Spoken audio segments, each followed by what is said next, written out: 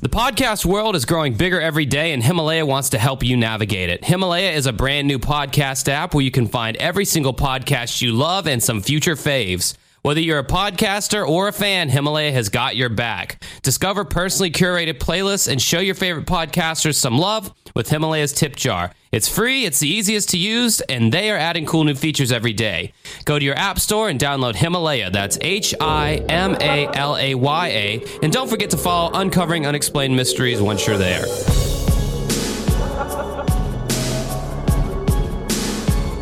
All right, what's up, everybody, and welcome to episode number 133 of Uncovering Unexplained Mysteries for Sunday, March 24th, 2019. My name is Josh, and I'm here with my co-host, Mike, who is feeling a little understandably despondent over the loss of his debit card. How's that whole situation going, Mike? Well, I didn't really want to talk about it. I was trying to keep my mind off of it, but Mike, this is a very therapeutic atmosphere, and you're going to want to get things off your chest. It's the best healing that can happen. Yeah. No. All right. Well, Mike is being very cooperative. Well, we'll talk about me then, since Mike's being an old sourpuss over here.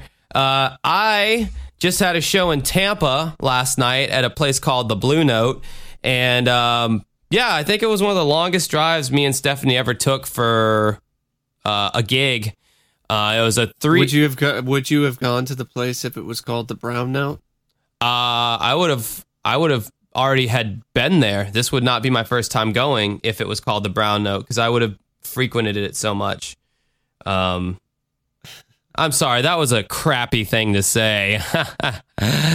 Wah, wah. No, anyway, no, that was the farthest we've ever driven for a gig before. It was 3.5 hours.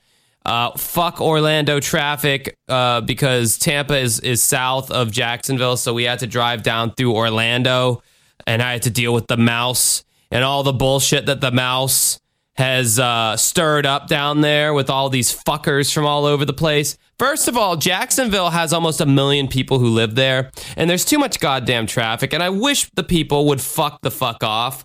But no, more people keep moving here, and whatever, free country, but good Lord. The crazy thing about Orlando is a fourth of the people live in Orlando that live in Jacksonville, but the traffic is equally as crappy because you have so many outsiders coming in. So we had to make it through that. And, anytime you take these long road trips, man, I don't know how people who are constantly on the road, I don't know how they do it, because I'm maybe because I was in a bad car wreck a few years ago, but anytime I'm on the road and I'm on the highway, it just seems like all the cars are following too damn close to each other constantly. And I'm thinking to myself, all someone has to do is make one wrong move, and it's going to cause a 50-car pileup and the fatalities. And I start thinking all that way. And it's starts getting me freaked out. I mean, I guess you got to step back, at a certain point and just be chill out and keep your wits about you, and you should be fine. But yeah, being on the road is something that I'm definitely going to have to get more used to. And as a band, my band Dancing with Ghosts with my singer Stephanie, as we continue doing that more, we're just going to have to get used to traveling on the road and just doing that. But it was really cool once we got to Tampa and being able to really be in another city and be around different people in a different place and play our music and chat with, some of the other bands there. That was all really great. It would have been nice if we'd sold a little bit more merch. I mean, honestly, our shows that we do locally, we usually sell a lot of CDs, a lot of t-shirts and all that. And that's honestly, folks, how bands make their money nowadays, is by selling merch, because it sure as hell isn't from getting paid from the door. Venues just don't pay that well usually. But yeah, we did that, and then I stupidly decided to drive home that night.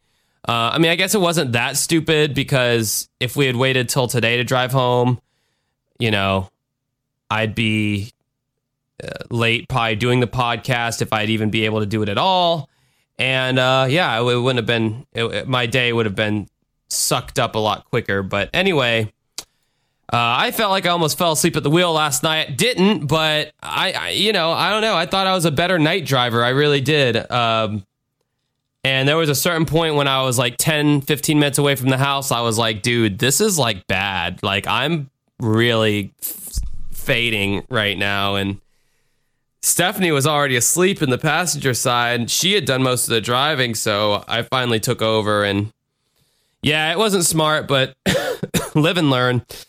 So that's been my past few kind of days and where my mind's been at. And after this podcast, we're going to have to start working on our music video that we need to get out as soon as possible.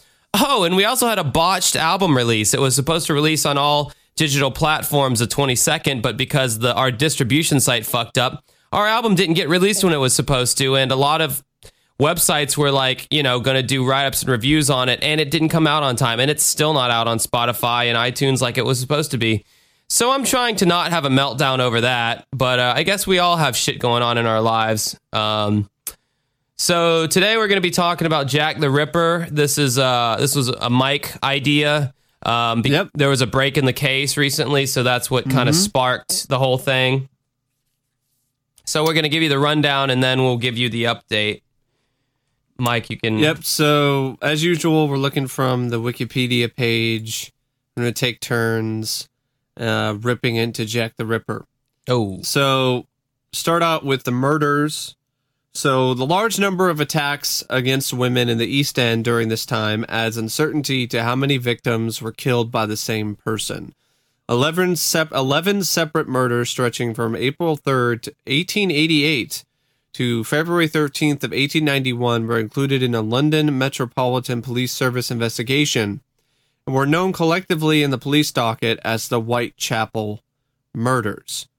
Opinions vary as to whether these murders should be linked to the same culprit, but 5 of the 11 Whitechapel murders, known as the Canonical Five, are widely believed to be the work of Jack the Ripper. Most experts point to deep throat slashes, abdominal and genital area mutilation, removal of internal organs, and progressive facial mutilations as the distinctive features of the Ripper's modus operandi. Now, it's extremely gruesome in any era, but definitely something that they rarely ever saw back in that particular time period. Yeah, it reminds me a lot of the Elliot Ness case on Unsolved Mysteries, where you had the Butcher of Kingsbury Run, that segment that they did. And well, speaking of Unsolved Mysteries, I'm surprised Unsolved Mysteries never tried to do a segment on Jack the Ripper. Yeah, that's another one that would have been ripe for them to do. I mean, probably if they were going to do it, they would have had to have done it in the first few seasons when they had a bigger budget. Yeah, because typically Unsolved Mysteries, when they could, they'd like to actually go to the location where the thing happened and film there. I mean, they did that a lot. So the closest that we have to date to Unsolved Mysteries Jack the Ripper thing is the parody in Amazon Women on the Moon, which is called Bullshit or Not. You got Henry Silva in a trench coat, and he's talking about, the theory that the Loch Ness Monster was Jack the Ripper. It just cracks me up thinking about it because it's just such a hilarious, just absurdity. They have like the giant Loch Ness Monster wearing like Victorian era clothes and shit. Oh God, yeah, that's silly. It's silly, but it's funny. So this is not silly, and this is not funny at all, really. Despite my voice cracking. So the first 2 cases in the Whitechapel murders file, those of Emma Elizabeth Smith and Martha Tabram, are not included in the Canonical Five. Smith was robbed and sexually assaulted in Osborne Street, Whitechapel, on April 3rd, 1888. 1988 would have been even crazier. Because of the fact that it was, oh my God, the Ripper's back. He's time traveling. And he's got a DeLorean. And he's wearing sunglasses and a sports jacket with the sleeves rolled up now.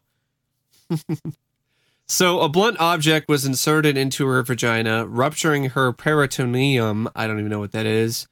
She developed peritonitis and died the following day at London Hospital. Ah, damn, that sounds unpleasant. She said that she had been attacked by 2 or 3 men, one of whom was a teenager. The attack was linked to the later murders by the press, but most authors attribute it to gang violence unrelated to the Ripper case. Tabram was killed on August 7th, 1888. She had suffered 39 stab wounds.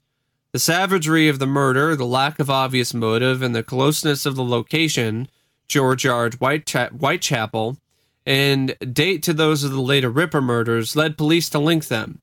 The attack differs from the canonical murders in that Tabram was stabbed rather than slashed at the throat and abdomen, and many experts do not connect it with the later murders because of the difference in the wound pattern. The canonical 5 Ripper victims are Mary Ann Nichols, Annie Chapman, Elizabeth Stride, Catherine Eddowes, and Mary Jane Kelly.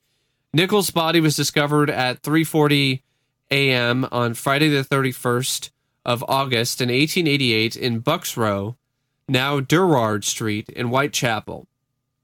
The throat was severed by 2 cuts, and the lower part of the abdomen was partly ripped open by a deep, jagged wound.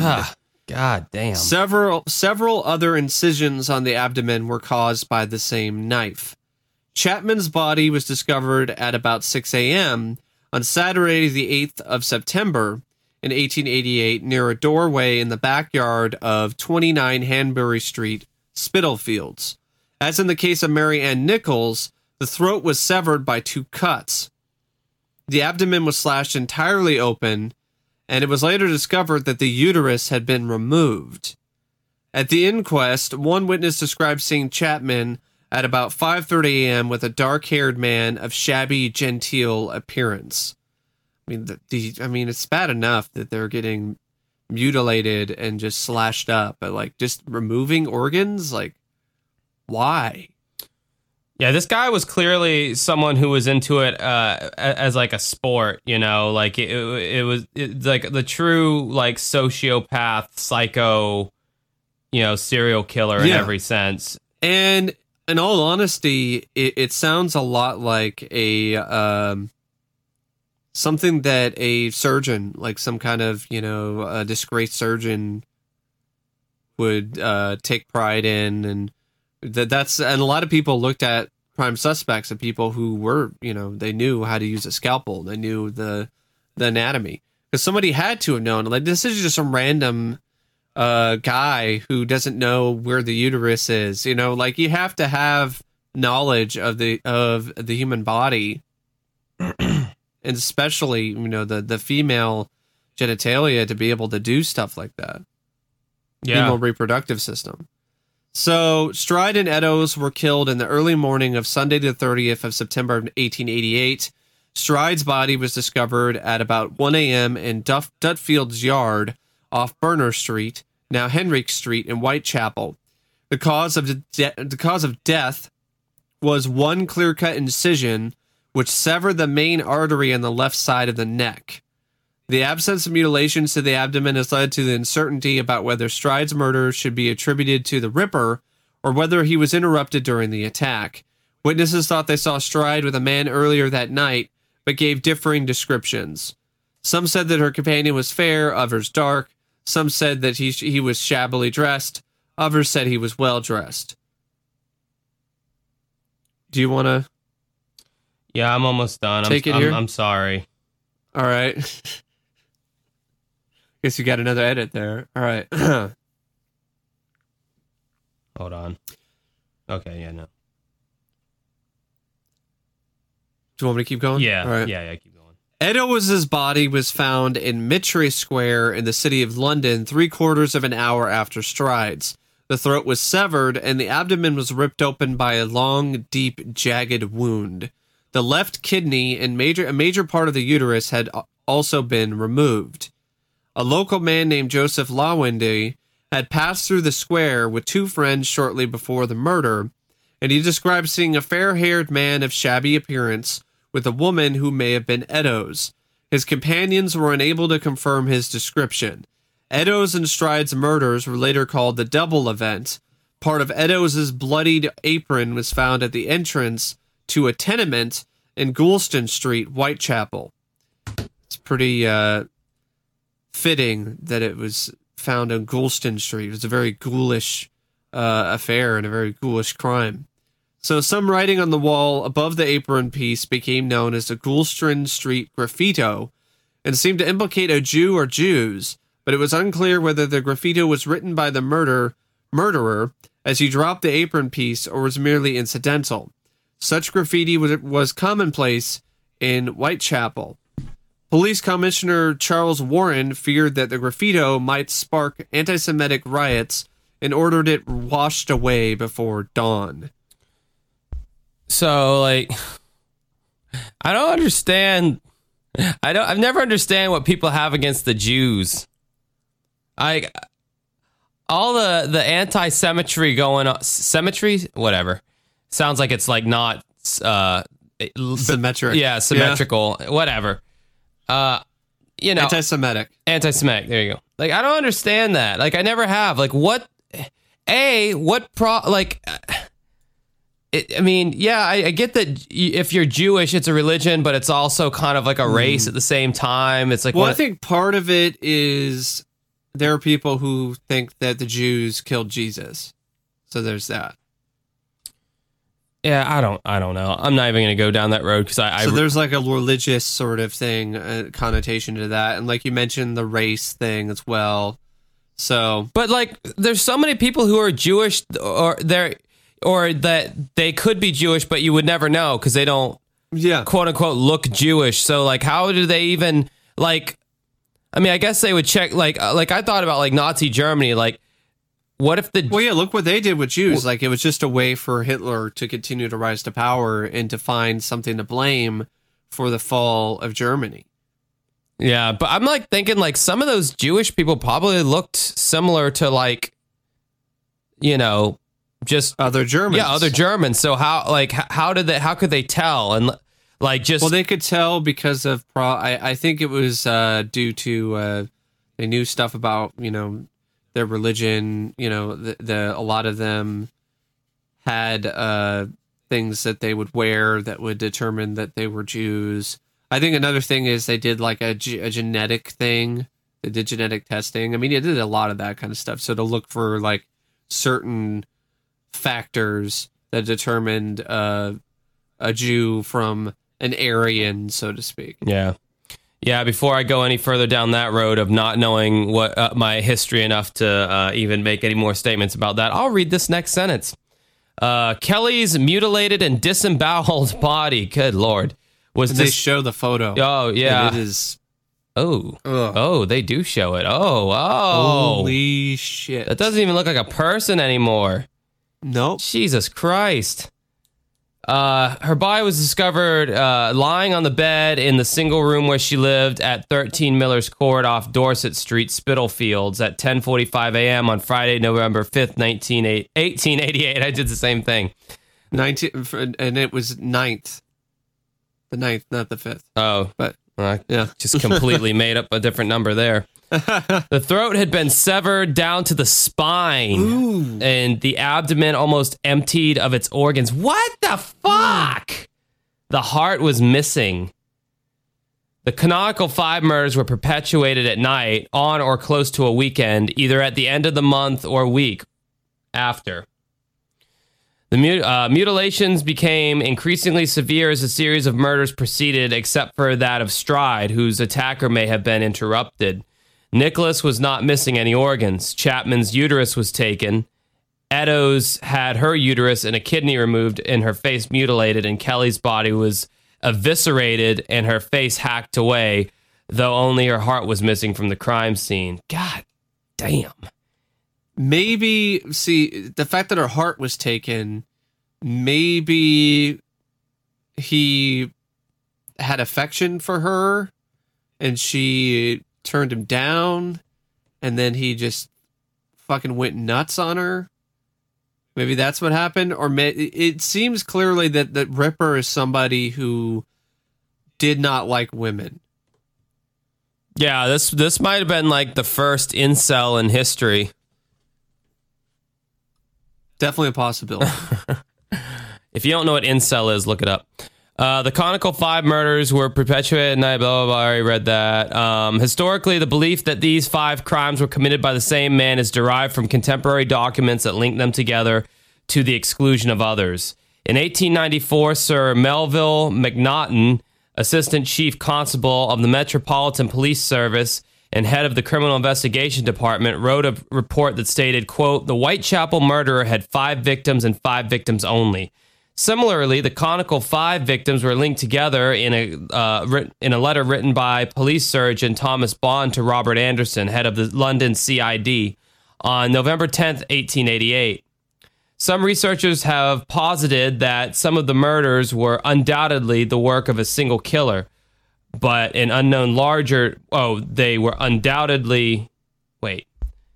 Some research is positive that the murders were undoubtedly the work of a single killer, but an unknown larger number of killers acting independently were responsible for the others. I don't know what the fuck that sentence says. Are they trying to say researchers have positive that the murders were not the work of a single killer, or were the work of a single killer? I think they're trying to say were not the work of a single killer. But they said they were undoubtedly the work of a single killer, but an unknown larger number of killers acting independently were responsible for the other crimes. The other, because remember, they were mentioning that there were a large number of attacks considered the Whitechapel murders. Yeah. Well, thank you for saving me from my apparent mental retardation that I had just then. Yeah. So author Stuart P. Evans. There were 11 of them. So there's 5 that are considered to be linked to a single person. Okay. And the other ones aren't. All right. May I continue? Yeah. Okay. Authors Stuart P. Evans and Donald Rumbelow argue that the Conical Five is, quote, a Ripper myth, and that 3 cases, Nichols, Chapman, and Eddowes, can be definitely linked, but there is less certainty over Stride and Kelly. Conversely, others suppose that the 6 murders between Tabram and Kelly were the work of a single killer. Dr. Percy Clark, assistant to the examining pathologist George Bagster Phillips, linked only 3 of the murders and thought that the ones were perpetrated by, quote, weak-minded individuals induced to emulate the crime. Macnaghten did not join the police force until the year after the murders, and his memorandum contains serious factual errors about possible suspects. Well, if that's the case, then why are you even bringing him up? So, because the guy's not even remotely legit. Yeah, I don't know. All right, what's next on the docket here? We have the late Whitechapel murders. Later Whitechapel murders? Mm-hmm. Kelly is generally considered to be the Ripper's final victim, and it is assumed that the crimes ended because of the culprit's death, imprisonment, institutionalism, or emigration. The Whitechapel murders file details and the Whitechapel's God damn it. The Whitechapel murders file details another 4 murders that happened after the Conical Five. Those of Rose Millette, Alice Mackenzie, the Pinchin Street Torso, and Francis Coles. What the fuck? You don't get a name. You're just the Pinchin Street Torso. Good Lord. Because they couldn't identify a body. Jesus. There were probably a lot of the Butcher Run. Was it Butcher Run? Is that what it's called? Butcher of Kingsbury Run, yeah. Butcher of Kingsbury Run. There's probably a lot of that. They couldn't identify who it was because butchered him so badly that there was nothing that was defining characteristics, no features. So I don't really feel like going over each individual person's murderation happening. Okay. We're just kind of like trying to establish what this guy did, who he was. Yeah. And a little background on him. If you don't, well, just a little bit of, just for people who want to maybe know what the heck the torso is. Oh, yeah. There's a headless and legless torso of an unidentified woman found near a railway arch in Pinchin Street, Whitechapel, on September 10th of 1889. It seems probable that the murder was committed elsewhere, and that parts of the dismembered body were dispersed for disposal.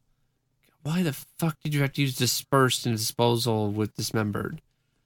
Whatever. Yeah, they're using all kinds of words here that my brain doesn't like today. So, yeah, those aren't really considered a part of the actual Jack the Ripper murders. Like, there's potential that they might be, but they're not official. There's not as much linking them to Jack the Ripper as the other murders do. There's other alleged victims, but I'm not even going to bother with that. You want to just hit investigation? So now we get with the investigation. The surviving police files on the Whitechapel murders allow a detailed view of investigative procedure in the Victorian era. A large team of policemen conducted house-to-house inquiries throughout Whitechapel. Forensic material was collected and examined. Suspects were identified, traced, and either examined more closely or eliminated from the inquiry. Modern police work follows the same pattern, and more than 2,000 people were interviewed, upwards of 300 people were investigated, and 80 people were detained. The investigation was initially conducted by the Metropolitan Police Whitechapel Division Criminal Investigation Department, or CID, headed by the Detective Inspector Edmund Reed. After the murder of Nichols, Detective Inspectors Frederick Aberline, Henry Moore, and Walter Andrews were sent from the central office at Scotland Yard to assist. This is where you wish Sherlock Holmes was real, because then maybe, he could really help them out and solve the case, Jack the Ripper. There actually is a film, it's called Murder by Decree, and it deals with Sherlock Holmes solving the case of Jack the Ripper. Oh, nice. So the City of London police were involved under Detective Inspector James McWilliam after the Eddowes murder, which occurred within the City of London. The overall direction of the murder inquiries was hampered by the fact that the newly appointed head of the CID, Robert Anderson, was on leave in Switzerland between September 7th and October the 6th, during the time when Chapman, Stride, and Eddowes were killed. Yeah. But I mean, to be fair, there's no way he would have been able to predict that, the Ripper murders would happen at the same time as that he decided to take a vacation. This prompted Metropolitan Police Commissioner Sir Charles Warren to appoint Chief Inspector Donald Swanson to coordinate the inquiry from Scotland Yard. A group of volunteer citizens in London's East End, called the Whitechapel Vigilance Committee, patrolled the streets looking for suspicious characters, partly because of the dissatisfaction with the police effort. They petitioned the government to raise a reward for information about the killer and hired private detectives to question witnesses independently. Butchers, slaughterers, surgeons, and physicians. What's the difference between a butcher and a slaughterer? Maybe a slaughterer is someone who their sole job is to kill the animal, and the butcher actually cuts it up into the cuts of meat. Okay. Yeah.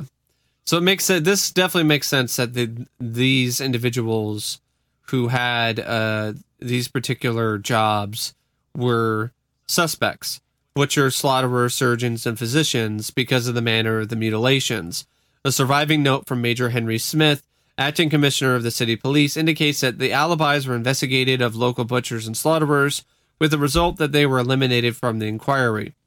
A report from Inspector Swanson to Home Office confirms that 76 butchers and slaughterers were visited, and that the inquiry encompassed all of their employees for the previous 6 months. Some contemporary figures, including Queen Victoria, thought the pattern of the murders indicated that the culprit was a butcher or a cattle drover on one of the cattle boats that piled between London and mainland Europe. Whitechapel was close to the London docks, and usually such boats were docked on Thursday or Friday and departed on Saturday or Sunday. Cattle boats were examined, but the dates of the murders did not coincide with a single boat's movements, and the transfer of a crewman between boats was also ruled out. Sorry, Queen, you're wrong. This is the one time where you can tell the Queen you're wrong. All right, guys, now for some sponsorships, because that is the oil that keeps this machine known as Uncovering Unexplained Mysteries a-running, and a-running smoothly.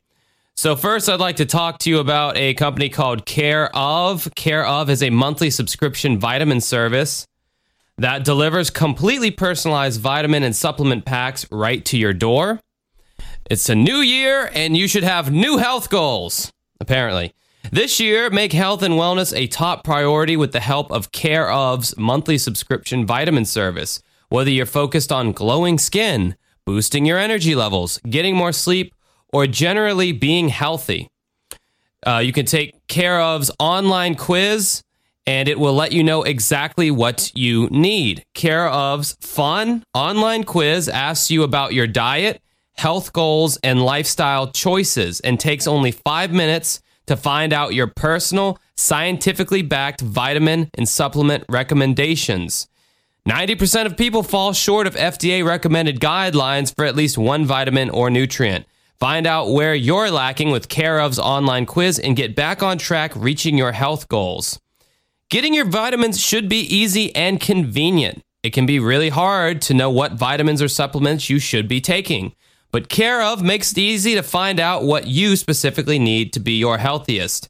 Experience the Care of difference. A portion of every sale goes towards the Good Plus Foundation, which provides expectant mothers in need with valuable prenatal vitamins.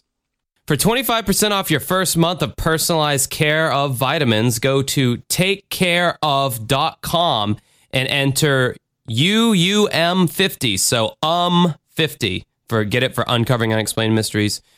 Have you ever thought about talking to somebody but are unsure of where to start? BetterHelp makes it easy to connect with a licensed professional counselor. They are caring professionals specializing in the issues that you want to talk about. Join BetterHelp and get help at your own time and at your own pace. Schedule secure video and phone sessions or text your therapist worldwide, and you can start communicating in under 24 hours. It's truly an affordable option, and Uncovering Unexplained Mysteries listeners get 10% off their first month with discount code UUM, as in Uncovering Unexplained Mysteries. Once again, that's UUM, like Uncovering Unexplained Mysteries. Yeah, I think they got it. If you've been wanting to talk, you can get started right now. Go to betterhelp.com/UUM. Simply fill out the questionnaire and get matched with a counselor you'll love. That's betterhelp.com/UUM. Now, this is not a crisis line. They do have over 4,000 U.S. licensed therapists across all 50 states. They're available worldwide. They have 4 communication modes: text, chat, phone, video. You can start communicating in under 24 hours. They're available on desktop, mobile web, Android, and iOS apps. It's easy to change counselors if needed. Broad expertise in the network, which may not be locally available in many areas. I can speak to a lot of this already. There's 2 pricing plans. The first plan is the all-included plan, which is 1 weekly scheduled live session plus unlimited messaging. Or you have the second plan, which is messaging only, to which you can add scheduled video or phone sessions on a cost per session basis. Financial aid is available for those who qualify. It's secure, convenient, professional, affordable, and you'll get 10% off your first month with promo code UUM.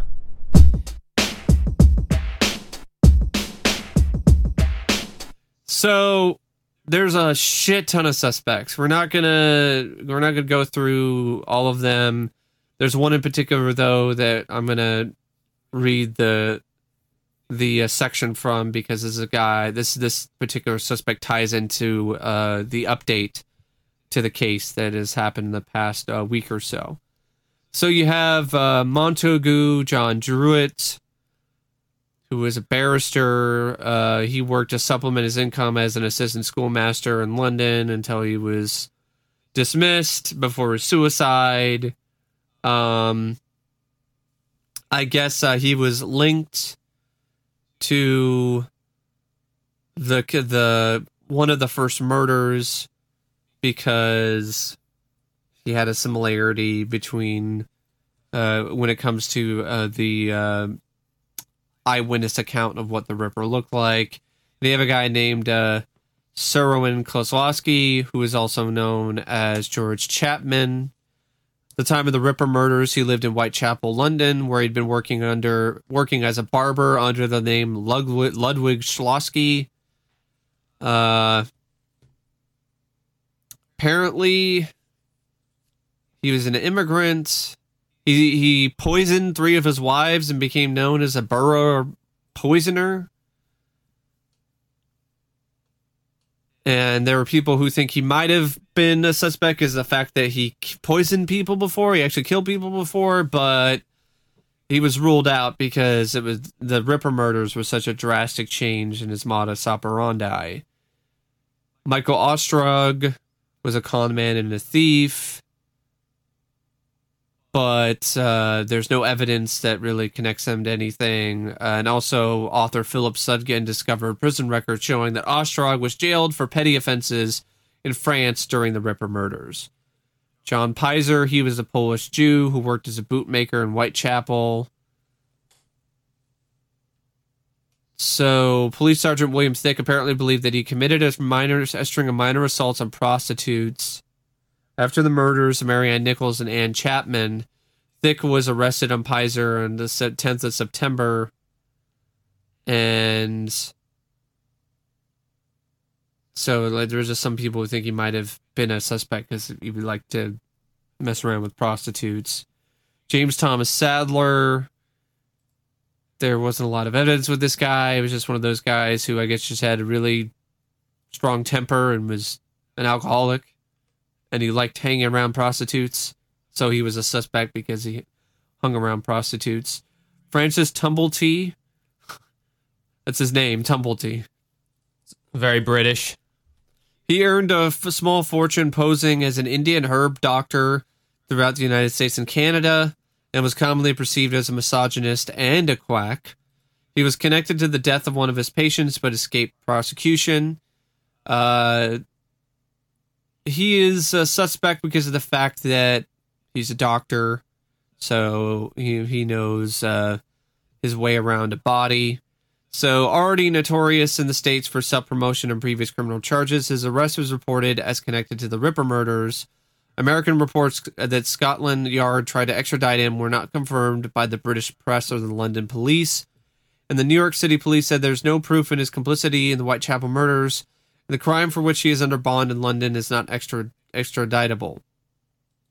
In 1913, Tumblety was mentioned as a Ripper suspect by Chief Inspector John Littlechild and Metropolitan Police Service in a letter to journalist and author George R. Sims.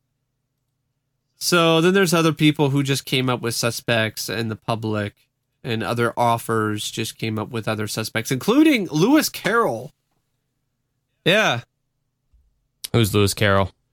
He's the guy who wrote Alice's Adventures in Wonderland and Through the Looking Glass. Oh, wow. Damn. He was named as a suspect based upon anagrams which author Richard Wallace devised for his book Jack the Ripper, the Light-Hearted Fiend. Wallace argues that Carroll had a psychotic breakdown after being assaulted by a homosexual when he was 12 and became an angry man. Moreover, according to Wallace, Carroll wrote a diary every day in purple ink, but on the days of the Whitechapel killings, he switched to black. Oh, wow. How symbolic.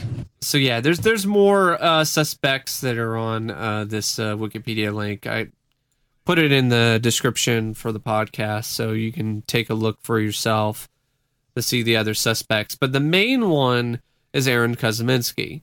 Aaron Koziminski was a Polish Jew who was admitted to the Conley Hatch Lunatic Asylum in 1891. Koziminski, without a forename, was named as a suspect by Sir Melville Macnaghten in his 1894 memorandum, and by former Chief Inspector Donald Swanson in handwritten comments in the margin of his copy of Assistant Commissioner Sir Robert Anderson's memoirs.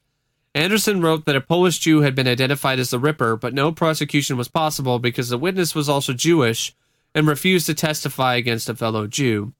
Some authors are skeptical of this, while others use it in their theories. In his memorandum, Macnaghten stated that no one was ever identified as the Ripper, which directly contradicts Anderson's recollection. In 1987, author Martin Fido, that's an unfortunate name, searched asylum records for any inmates called Koziminski and only found one, Aaron Koziminski. Koziminski lived in Whitechapel. However, he was largely harmless in the asylum. His insanity took a form of auditory hallucinations, a paranoid fear of being fed by other people, a refusal to wash or bathe, and self-abuse. In his book, The Cases That Haunt Us, former FBI profiler John Douglas states that a paranoid individual such as Kosminski would have likely have openly boasted of the murders while incarcerated had he been the killer, but there's no record that he ever did so. So, in 2014, DNA analysis tenuously linked Kosminski with a shawl said to have belonged to victim Catherine Eddowes, but there are experts, including Professor Sir Alec Jeffreys, the inventor of genetic fingerprinting, dismissed the claims as unreliable. But then there was a recent one that happened fairly recently, which we'll get to soon enough. Over the course of the Ripper murders, the police, newspapers, and others received hundreds of letters regarding the case. Some were well-intentioned offers of advice for catching the killer, but the vast majority were useless. Hundreds of letters claimed to have been written by the killer himself, and 3 of these in particular are prominent. The, quote, Dear Boss letter, the Saucy Jackie postcard, and the From Hell letter. I'm sorry, Saucy Jack. Saucy Jack, yeah, Saucy Jackie. So I'm reading the From Hell letter. That sounds like a nickname for some friend somebody has named Jackie, who just, she likes to get sauced. Sounds like the name of some fucking hipster wing bar or something, like with their fucking douchey IPAs and all their fucking tattoos. Yeah, Saucy Jackie. Yeah, because, it's kind of like old and steampunk, but it's like, not, and, it's like, it sounds old, but like everything here is like cutting edge technology. Like our card readers and our bathrooms are those water-free urinals, and You played at places like that, I guess. I'm just a bitter old. Actually, I'm fucking starving because it's like 7:16 here, and this is the latest we've done this podcast in a while, and I'm like dying right now. But anyway, I'm holding it together. All right, so the Dear Boss letter dated the 25th of September was postmarked the 27th of September, 1888. It was received that day by the Central News Agency and was forwarded to Scotland Yard. Scotland Yard, fairly. To Scotland Yard. You just want to say that in a Massachusetts Boston accent. Scotland Yard. To Scotland Yard on the 29th of September. Initially, it was considered a hoax, but when Eddowes was found 3 days after the letter's postmark with one ear partially cut off, the letters promised to quote, clip the lady's ears off, gained attention. Eddowes' ear appears to have been nicked by the killer incidentally during his attack, and the letter writer's threat to send the ears to the police was never carried out. The name, quote, Jack the Ripper was first used in this letter by the signatory and gained worldwide notoriety after its publication. Most of the letters that followed copied this letter's tone. Some sources claim that another letter dated September 17th, 1888, was the first to use the name Jack the Ripper, but most experts believe that this was a fake inserted into police records in the 20th century. The Saucy Jack postcard was postmarked October 1st, 1888, and was received the same day by the Central News Agency. The handwriting was similar to the, quote, Dear Boss letter. It mentions the 2 victims were killed very close to one another, quote, double event this time, end quote, which was thought to refer to the murders of Stride and Eddowes. It has been argued that the letter was posted before the murders were publicized, making it unlikely that a crank would have such knowledge of the crime. But it was postmarked more than 24 hours after the killings took place, long after details were known and being published by journalists and talked about by residents of the area. Now, I would say in 2019, 24 hours is a long time, but back in 1888, I mean, I don't know.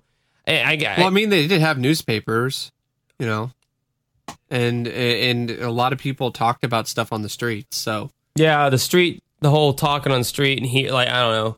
I'm imagining it back in those days, everything was in like super close walking distance, and you could just like walk up to the cobblestone police department and put your ear up to the window and like just easily hear, something and eavesdrop. And it's not as like sophisticated as it is now as far as all that stuff goes. The From Hell letter was received by George Lusk, leader of the Whitechapel Vigilance Committee, on October 16th, 1888. The handwriting and style is unlike that of the Dear Boss letter and Saucy Jack postcard. The letter came with a small box in which Lusk discovered half of a kidney preserved in, quote, spirits of wine, which was ethanol. Edo's left kidney had been removed by the killer. The writer claimed that, quote, he fried and ate the missing kidney half. There is disagreement over the kidney. Some contend that it belonged to Edo's, while others argues that it was a macabre practical joke. The kidney was examined by Dr. Thomas Openshaw of the London Hospital, who determined that it was human and from the left side, but, contrary to false news reports, he could not determine any other biological characteristics. Openshaw subsequently also received a letter signed Jack the Ripper. Scotland Yard published facsimiles of the, quote, Dear Boss letter and the postcard on October 3rd, in the ultimately vain hope that someone would recognize the handwriting. Charles Warren explained in a letter to Godfrey Lushington, now that's a fucking British name, Godfrey Lushington of, I don't know. Charles Warren explained in a letter to Godfrey Lushington, permanent undersecretary of the state for the Home Department, quote, I think the whole thing a hoax, but of course we are bound to try and ascertain the writer in any case. On October 7th, 1888, George R. Sims in the Sunday newspaper Referee implied scathingly that the letter was written by a journalist, quote, to hurl the circulation of a newspaper sky high. That's a possibility. Yeah. Police officials later claim to have identified a specific journalist as the author of both the Dear Boss letter and the postcard. The journalist was identified as Tom Bullen in a letter from Chief Inspector John Littlechild to George R. Sims dated the 23rd of September 1913. A journalist called Fred Best reportedly confessed in 1931 that he and a colleague at The Star had written the letters signed Jack the Ripper to heighten interest in the murders and to keep business alive. What a dick. So he's not the best. Oh my God, Mike. That was a good one. That was a good dad joke. I don't even know what that was. That was what they call a groaner. Yeah, but that's the point. Yeah, apparently. So, the From Hell letter, yeah, I can see why that's a letter that's really received a lot of notoriety. Because, I mean, it came with a half a kidney. Like, fucking hell. Well, that's like, dude, it's like he fits the psychological profile of, what was it? The Zodiac killer, like mailing in the piece of blood-soaked shirt from the cab driver. Yep. I mean, these people, yeah, it's like all a game to them. They're not like, they're not regular human beings. There's a mental deficiency where they do not see human beings as like, you know, something that you should. There's no empathy. Yeah. Yeah, pretty much. So, there is a break in the case. DNA evidence. Forensic scientists actually linked the Ripper to, they linked Kaminsky, who was a prime suspect, to the murders. So researchers say they have finally unmasked Jack the Ripper, the infamous serial killer who terrorized London in the late 1800s. A forensic investigation published in the journal Forensic Sciences has identified the killer as Aaron Kosminski, the 23-year-old Polish barber and prime suspect at the time. Kosminski was previously named as a suspect over 100 years ago, and once again in a 2014 book by British businessman and Ripper researcher Russell Edwards. But the latest finding marks the first time that Edwards' DNA evidence has been published in a peer-reviewed journal, according to the magazine Science.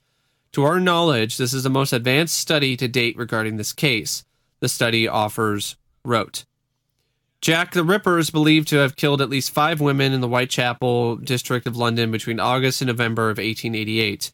Researchers Jerry Llewellyn and David Miller ran genetic tests on a silk shawl stained with blood and semen that investigators say was found next to the body of the killer's 4th victim, Catherine Eddowes, Science reported. It's really kind of... the magazine is literally called Science, so it just sounds like, well, Science reported that... Science itself reported that this was found at the scene of the crime.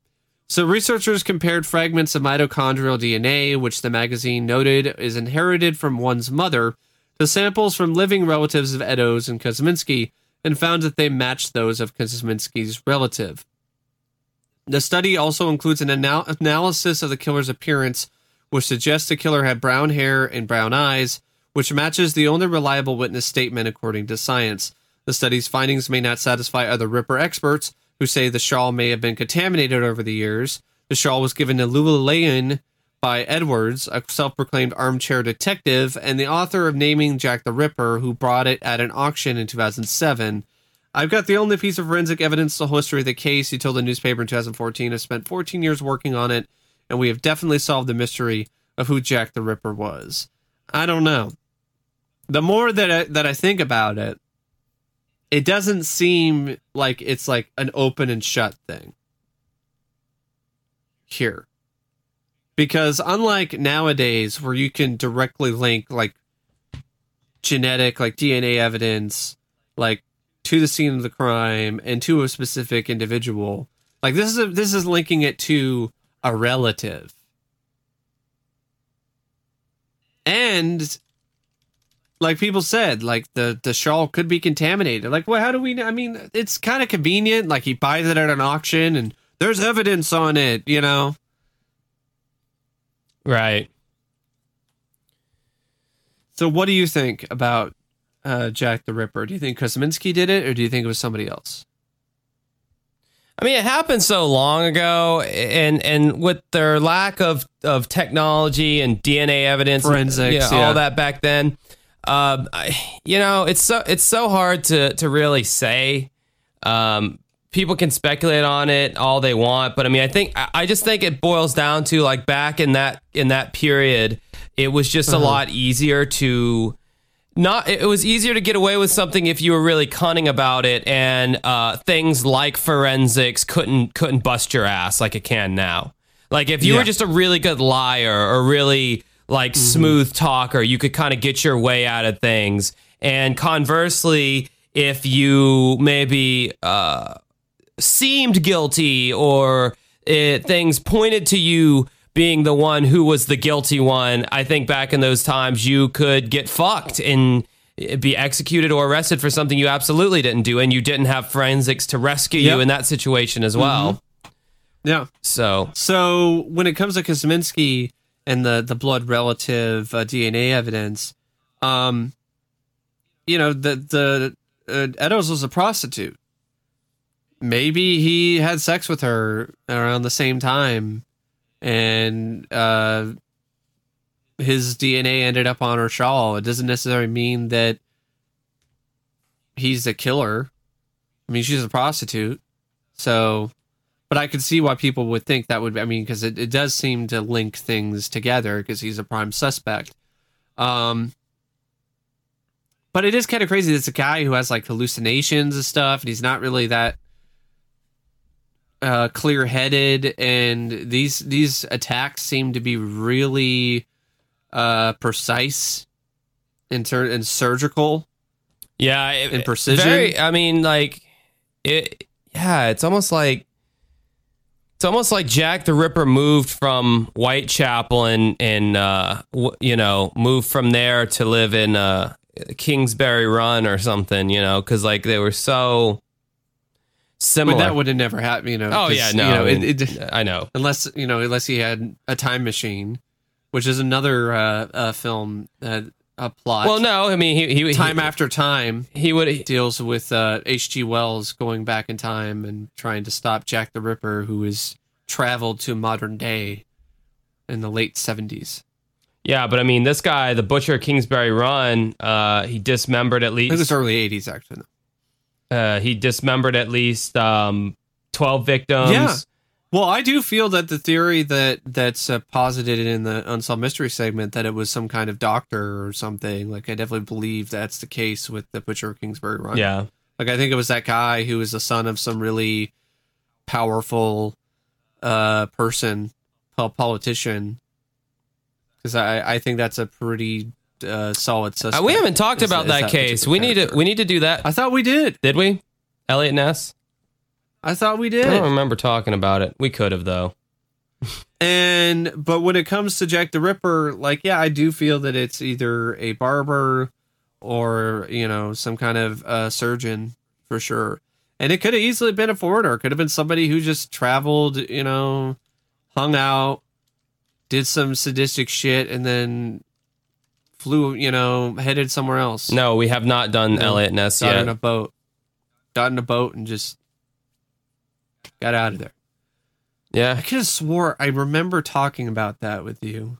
Yeah, I'm sure we did talk about it, but we maybe it's one of those that our audio was fucked and we just there was there were very few segments that we actually recorded but didn't actually put out because they were, or it's one we planned on doing and we talked about it but we didn't have time. Yeah, and we just forgot about it. Well, that's one we need to fucking do at some point. But I want to cover Elliot Rodgers next week.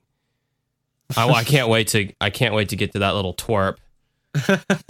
So anyway, this is a short one, but Mike's got some shit he's going through with his debit card, and I got to shoot this music video, so we're gonna have to end this one a little early, folks. Sorry about the. Well, I didn't really have anything else to say either. Yeah, I mean, I just with Jack the Ripper, I don't. I think there's a chance that it could be Kosminski, but I also think there's also a chance that it might not be him, and we just don't know who the killer is still. And the theories, though, some of the theories are silly. Like it was a woman. Like, okay, all right, maybe, but that's highly unlikely in that time period. But okay, but there's potential for that, I guess. I mean, maybe. Yeah, I'm gonna say no. I'm sorry. Call me sexist, but I just don't think a woman. I just don't think a woman would ever do that. I don't think to another woman. No, I just don't think women would. I think that's like a fucking male insanity thing. But I mean, look at what another infamous crime. God damn it, what's her fucking name? The one with the axe. Oh, yeah. Lizzie Borden. Yeah, Lizzie Borden. Yeah, that's true. All right. I apologize for my sexism out there, ladies. Anyway, that's the end of the podcast. If you want to check out me and Mike separately, but always entertainingly equally, you can look us up on YouTube. Mike is youtube.com/OCP Communications. He's a movie guy. He talks about movies. Mike, what was the last movie you talked about? Well, I did talk about Southern Comfort, but I haven't posted the review yet. And the last video I did was like a video where I was talking about different bits of movie news. I did see Us, Jordan Peele's newest horror film, and I thought it was a disappointing mixed bag. So definitely not the masterpiece that people are already saying it is. Oh, really? They're acting like it's some masterpiece. I mean, I saw it. Looked all right. I mean, it looked very cliche. Well, visually it's impressive, but story-wise, it's got a fair share of problems. Is there any comedy in it at all? Yeah, there is, and it's not as effective as the comedy in Get Out. Okay. Just like the social commentary in Us isn't as effective as the social commentary in Get Out. And Get Out, Jordan Peele, it was an idea he had in mind, and he was working on the film for like years, and you could tell that there was time and a long time worth of effort that was put into the screenplay. And the social commentary was not muddled at all. It was dealing with class and race. And with Us, to me, it's all over the place. It's like, is it talking about the U.S. itself? Like Us, in U.S., there's more dealing with class, and there's a little bit of race. But then there's some other stuff that I'm not quite sure about. Is it trying to deal with like, people aren't who they think they are, blah, blah, blah, blah, blah, paranoia, whatever. The government, you can't trust the government, that kind of. It's one of those like really did not in my opinion, handle the social commentary as well. But there are people who are more than likely going to crucify me and try to roast me for, saying that and be like, you just didn't get it. Yeah, I'm starting to learn how YouTube works is whatever the groupthink popular opinion is, that's the one that you have to just make a video about and just like parrot the popular opinion, and if you don't, everyone's going to downvote your video and criticize you and pile on. Yeah, and then they're going to be like, well, you didn't get it, or you're stupid, or they'll say things like, oh, you're just trying to be the contrary. You're just trying to have the contrary opinion. You're just trying to be controversial or whatever to get clicks. It's like, why I get less clicks sometimes when I do videos like that. But I have noticed if I do a video that ultimately does not share, well, I'm not going to put rant in the title because I just don't want to do that. But because that'll just incite more people to give me shit. Right. But it's one of those things that, yeah, it's going to be an interesting video when I decide to record it because I got a lot of thoughts about it. But well, that's like me. That's like the last video you did, right?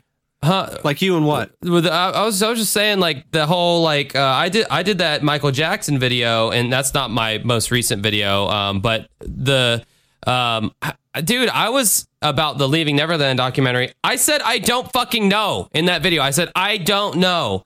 That's my main. I don't know and you know what? Neither do you, and neither do you listen out there, or neither do these fucking keyboard warriors who are giving me shit. None of you motherfuckers know what really happened, so shut the fuck up. So were they giving you shit for like having the like you weren't like he's guilty? No, that, like 100% like he's guilty. The video's getting like, yeah, it's got more upvotes than downvotes, but it's got a shitload of downvotes. It's like 1/3 of the people who watch the video. Well, there's probably some people, who were the people who are like they don't want to hear the opinion that he might be innocent. They don't want to hear it at all, or that he might be guilty. Dude, there are or that he might be guilty. There's so many more people online who are like now that. And I even pin the. Well, there's more people right now doing the whole he's guilty shit. Like if you look at comment section bullshit, on any Michael Jackson stuff, everyone's saying that he's innocent. Well, you see that a lot on YouTube stuff, but like if you go on other like pieces of media, like you go on like a website that's sharing an article or something. Like there's a few people who are like he's innocent, but there's like a shit ton of people who are like no. Well, that's that's what's so funny about mainstream media versus YouTube is they're pushing a narrative, right? They're pushing a narrative that he's guilty. They in the court of public opinion they have sentenced Michael guilty, and in the court of well, they did that ever since the trial. Well, no, but my point is you gotta let me finish. My point is that. If you actually put it in the hands of the people, aka YouTube, they're all going, he's innocent, and here's all the facts to back that up. It's like, fuck you, liberal media, with your fucking bias to automatically jump to the most, whatever you feel is going to be the politically correct and save your ass the most decision. And again, I say all that. They do the research. They do the detail. They do the digging, that the media doesn't decide to do. Yeah, and that's great. And that's why it's cool that there is a site like YouTube. But at the same time, it's like, guys, don't come at me like you're all fucking paralegals all of a sudden because you saw a few YouTube videos where people did some research of their own, and now. Well, that being said, I mean they still they're bringing up information, like that one guy who's nice and left a comment, who had like all this information that. Yeah, but even in those cases, it's like verify that shit. Don't just read. Don't just look at a video. There's other stuff that's all that stuff in the video is verified because like the clips and stuff like that's. Right, but I'm just saying in general. I'm not saying in this specific instance. But what annoys me is just how people, you know what I'm talking about. It's like they see a few videos. When they automatically give verification to claims. Like for instance, whether it's innocence or guilt.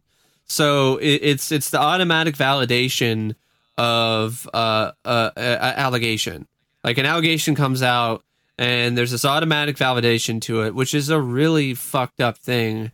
Because, it should be innocent until proven guilty, not guilty until proven innocent. Yeah. Like, that's not how the law works for a reason. Right. Because anybody could just be witch hunted in that case. Anybody that people decide they don't like, So, yeah, that I understand. Anyway, my latest video on my YouTube channel, which is youtube.com/dancingwithghosts, is me tearing into the lackluster snooze fest lineup of Woodstock 50th anniversary, which is happening in 2019 later on this year. I saw some of my friends on Facebook. They were like, "Man, I'd like to go," and they were like, "It's a great, great selection." No, I think it just depends on your music taste. Right, and I come at it from at it from my music taste, but even objectively, my music taste aside. They literally got so much fucking indie folk bands, these tired sleepy sounding indie folk bands to play this festival, and it's not at all a cross section of the music that is out there. Maybe that's all that they could get. Maybe they're. I think the Fire Festival really messed with a lot of, big name stars, and they were just like, I don't want to deal with the festival thing. I don't want to deal with that. I don't know. Woodstock's a trusted name, and they've been around doing it since the 69. So I mean, I don't know if that's the case. Woodstock hasn't had the same. Like, I didn't even know there had been 50 Woodstocks. No, there hasn't been 50 Woodstocks. This is the 50th anniversary of the first one. 50th anniversary. Yeah. Okay. So you were right in not thinking that there was 50 because there hasn't been. But my thing is like Woodstock 94 and Woodstock 99 had such a diverse lineup on there of just great bands. Oh, that's why. Because Woodstock, one of the 90s one was such a fucking nightmare that I think there were people who still associate Woodstock. Oh yeah, Woodstock 99 was a nightmare. And I honestly, I meant to say this in the video, but I forgot. But I honestly feel like they chose a lot of their acts, like this boring ass music, to sedate the audience and have them not riot. Yes, because that's what I'm thinking. Because they had Limp Bizkit and Korn and all that, and whatever you feel about their music is irrelevant. I mean, their music is very high energy, very could incite aggression in certain people, especially if they've been drinking and shit. And that's not the band's fault. That comes down to the person who's a jackass who can't hold his liquor. But I mean, yeah, I think that's another reason for it. But I mean, that's a stupid reason. But yeah, the lineup is just very milquetoast. No real exciting bands. Such an underrepresentation for rock as a whole. There's only 6 rock bands on the entire 3 days. All the others are just literally folk, indie, with some hip hop acts sprinkled in here and there that are again, even the hip hop acts are just so random and not well thought out in my opinion. So that's my latest video. I'm about to keel over from starvation. We will see you guys later on. Have a good rest of your week. Don't die. See ya. Ladies and gentlemen, my new album Hex is finally available on all streaming platforms, Spotify, Apple Music, and anywhere else where music can be found. Also, we still have our special edition physical CD available at bandcamp.com. Check the link in the description of this podcast. Now enjoy some of the samples from my new CD. But just